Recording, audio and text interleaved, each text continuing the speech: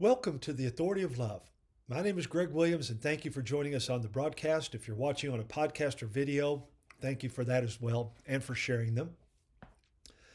Now, previously this week in our teaching messages, we discussed the dying to sin, self, and flesh on Monday in moral decision about sin, so that we truly come to grips with our sin or sins and knowing that in Christ we can die to that nature. We've now been given all that we need, the power, and all that we need to do so. On Tuesday, we then talked about moral divinity, highlighting how Christ not only gives us the strength to overcome sin, but has given us a new nature. And we are seen as morally righteous in Him and can be morally righteous in the new person that He has made us to be as we rise with Him. Co-resurrection, remember, dying to sin and flesh was co-crucifixion, but we rise with Him in co-resurrection into this new life. If you missed those or any others, you can go back and check those out at loveandlordship.com. Our website is love and A-N-D in the middle, spell it all out together, loveandlordship.com. Many other videos, podcasts, and articles that you can check out. Share it with others. Strike up some conversations. Use them as study guides to go deeper into God's Word in your walk, and you're helping someone else to walk as a disciple of Jesus Christ. That's our prayer. That's our desire. That's what I do with these things. So I'm asking you to think about it and do it. If you have questions or comments, agreements or disagreements, contact me at Love and Lordship. Same thing, all spelled out together, loveandlordship@gmail.com. Love to hear from you. Thanks for those who do that and the encouragement, the questions, and I just appreciate that. So thank you for doing it. Contact us through loveandlordship@gmail.com. From crucifying sin and dying to self, just as Christ was crucified on the cross to make it possible for us to do so, and then moving to the new birth, the new person, the new life that we're given in His resurrection, we can literally exchange who is Lord in our life from self, which is actually Satan. And that's what most churches won't tell you. And the enemy certainly doesn't want them to. That when you choose self and you think God's okay with it, you're actually taking Christ off the throne and you're choosing Satan.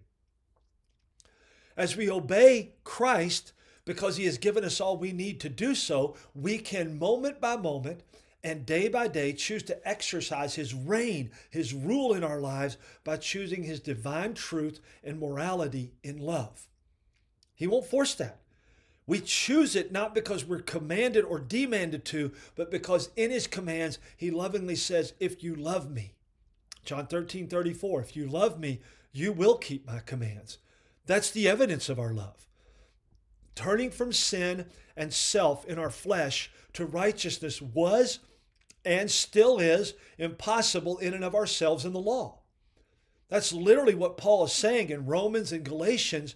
So we must accept His death and ours, the old nature, in crucifixion. And we must receive the new person that He has given us in resurrection that makes it possible for us to live out in this truth and love, His truth and love. Apart from Him, we have no hope of getting rid of the selfish man or woman and putting on the morally divine man or woman and living out what He's freely placed within us by His grace and our faith.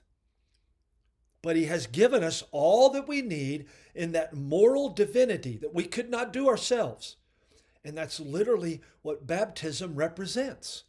It is a powerful, symbolic, and actual identification of death, burial in the water, and resurrection to new life and new personhood. That's what Romans 6, we've been in there. The Monday and Tuesday of this week, that's where we were. Romans 6.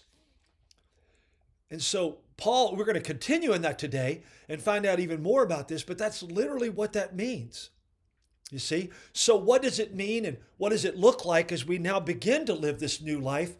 No longer conforming, you still can, and you may struggle with this, but we want to get to the point where we no longer conform to the old person, the fleshly, selfish, sinful ways, but submit to Christ's sovereign lordship in our lives. That's the subject of today's episode, in which we take the new moral divinity, the moral code, in line with his divine nature, the Holy Spirit within us, and with him as Lord, we now live under what the title of our message is, which is his moral dominion. Again, follow me along in the devotional booklet or at myutmost.org. We're on April the 12th. You see, we move from death of the old nature to life freely given and a new nature, but we still get the choice to show which one reigns in our life. It's not, well, I'm now alive so I can do what I want, and since I'm a new person, God has made it so and it's done.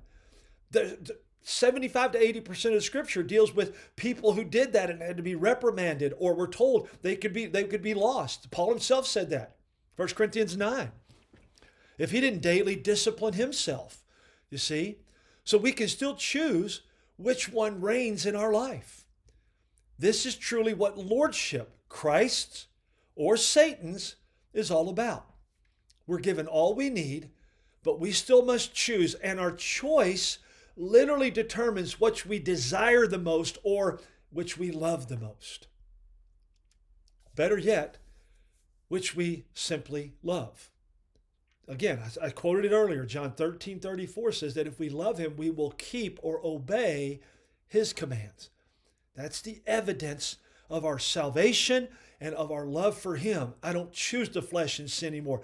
I died to that. Just like Christ died for my sin, I died to sin. He's given me the power to do that. And he's replaced in that a new life that I can live with him. As we extrapolate that out, it clearly teaches us that what we choose to obey or follow, or as we talked about on Monday or Tuesday, serve, we do so because that is what we actually love or desire. And we become a servant or a slave to whatever or whoever that may be. Chambers in the devotional today continues in Romans 6, as I mentioned earlier, and the focus text is verses 9 through 11. Death has no more dominion over him, Christ that is, in that he lives unto God. Likewise, reckon or decide, make up your mind yourselves to be dead indeed unto sin, but alive unto God. Paul, as always, under the inspiration of God himself and the Holy Spirit, is moving us through Christ's death, burial, and resurrection in this teaching so that we will understand, accept, and truly apply it to the death of our sinful flesh and nature, burying it to remove it so that we can rise to this new life. As I mentioned a moment ago, in the early parts of what we know as chapter 6, Paul literally gives the analogy of baptism, water baptism, as depicting our own death, going down into the grave, into the water, completely submerged, and that's what the Greek word means, and then being resurrected, coming back up out of the grave, of the watery grave, going from the natural man, the fleshly, sinful, selfish man, to a now new infant, born again in Christ, and all that he gives us in his rising from and conquering of sin, death, and hell. In the devotional, we've moved from Monday, co-crucifixion, dying with him, to co-resurrection, arising to a new life with him, to now co-eternal life. Eternal life was the life which Jesus Christ exhibited on the human plane. And it is the same life, not a copy of it, which is manifested in our mortal flesh when we are born of God through Christ, identifying with him, receiving by faith through grace his gift of salvation. Eternal life is not a gift from God. Eternal life is the gift of God. I love what he says there. It goes on, the energy and the power which was manifested in Jesus will be manifested in us by the sheer sovereign grace of God when once we have made the moral decision about sin. Monday's message, are you still laboring and serving and a slave to sin in any way? Chambers says, you shall receive the power of the Holy Ghost. Not power as a gift from the Holy Ghost. The power is the Holy Ghost, not something which he imparts. The life that was in Jesus is made ours by the means of his cross, crucifixion, when once we make the decision to be identified with him, and Romans 6 says clearly that that is done in baptism, by faith through grace, following through in obedience, water and spirit. If it's difficult to get right with God, the devotional says, it is because we will not decide definitely about sin. That's what I focused on in Monday's teaching, and I pointed out that we avoid this almost completely in our churches and messages these days. As long as sin is given any free sway in our lives, even just from time to time, as I said on Monday, once a year or a dozen times a day, we are not able to get right with God because we have not allowed what Christ put in us through his sacrifice and saving us to become what it was in him through sanctification, setting apart, becoming like him. That's why Peter said, be holy even as I am holy. Our own choices to continue in sin, serve as a slave to sin, keep us apart from him. Now, we can be forgiven, we can be placed back in that, but Paul said to the Galatians, the more you keep doing that, the more you become a slave to that. Christ is not Lord, essentially. Therefore, you don't have a relationship with him. That's why we must emphatically decide to die to sin. We couldn't do it by the law, but we can do it by grace through faith in his sacrificial gift and the Holy Spirit in us. Chambers finishes up with this saying, immediately we do decide, the full life of God comes in. Jesus came to give us endless supplies of life that you might be filled with all the fullness of God. He said, I believe that might be in Colossians. I should have checked that out, but it's there, okay? Eternal life has nothing to do with time. It is the life which Jesus lived when he was down here. The only source of life is the Lord Jesus Christ. The weakest saint can experience the power of the deity of God, the Son of God, if once he is willing to let go, decide about, and die to sin. Any strand of our own energy will blur the life of Jesus. We have to keep letting go, and slowly and surely, the great full life of God will invade us in every part, and men will take knowledge of us that we have been with Jesus. Closing it out with this food for thought, I've asked it many times in our book and this program and when I teach and share, who's Lord of your life? Today's message, entitled Moral Dominion, is asking the same necessary question for your walk with Jesus with different words. Who has dominion over your life? Jesus or self, which is ultimately Satan? Here's our love in action. Spend time with God in his word, prayer, and listening every day. Begin with the scripture text in this message, in this episode, if you don't have another place to start. Number 2, ask the Holy Spirit to teach you. Number 3, ask and answer. Document. Write down the following question and the answers. Who or what drives the decisions in your life?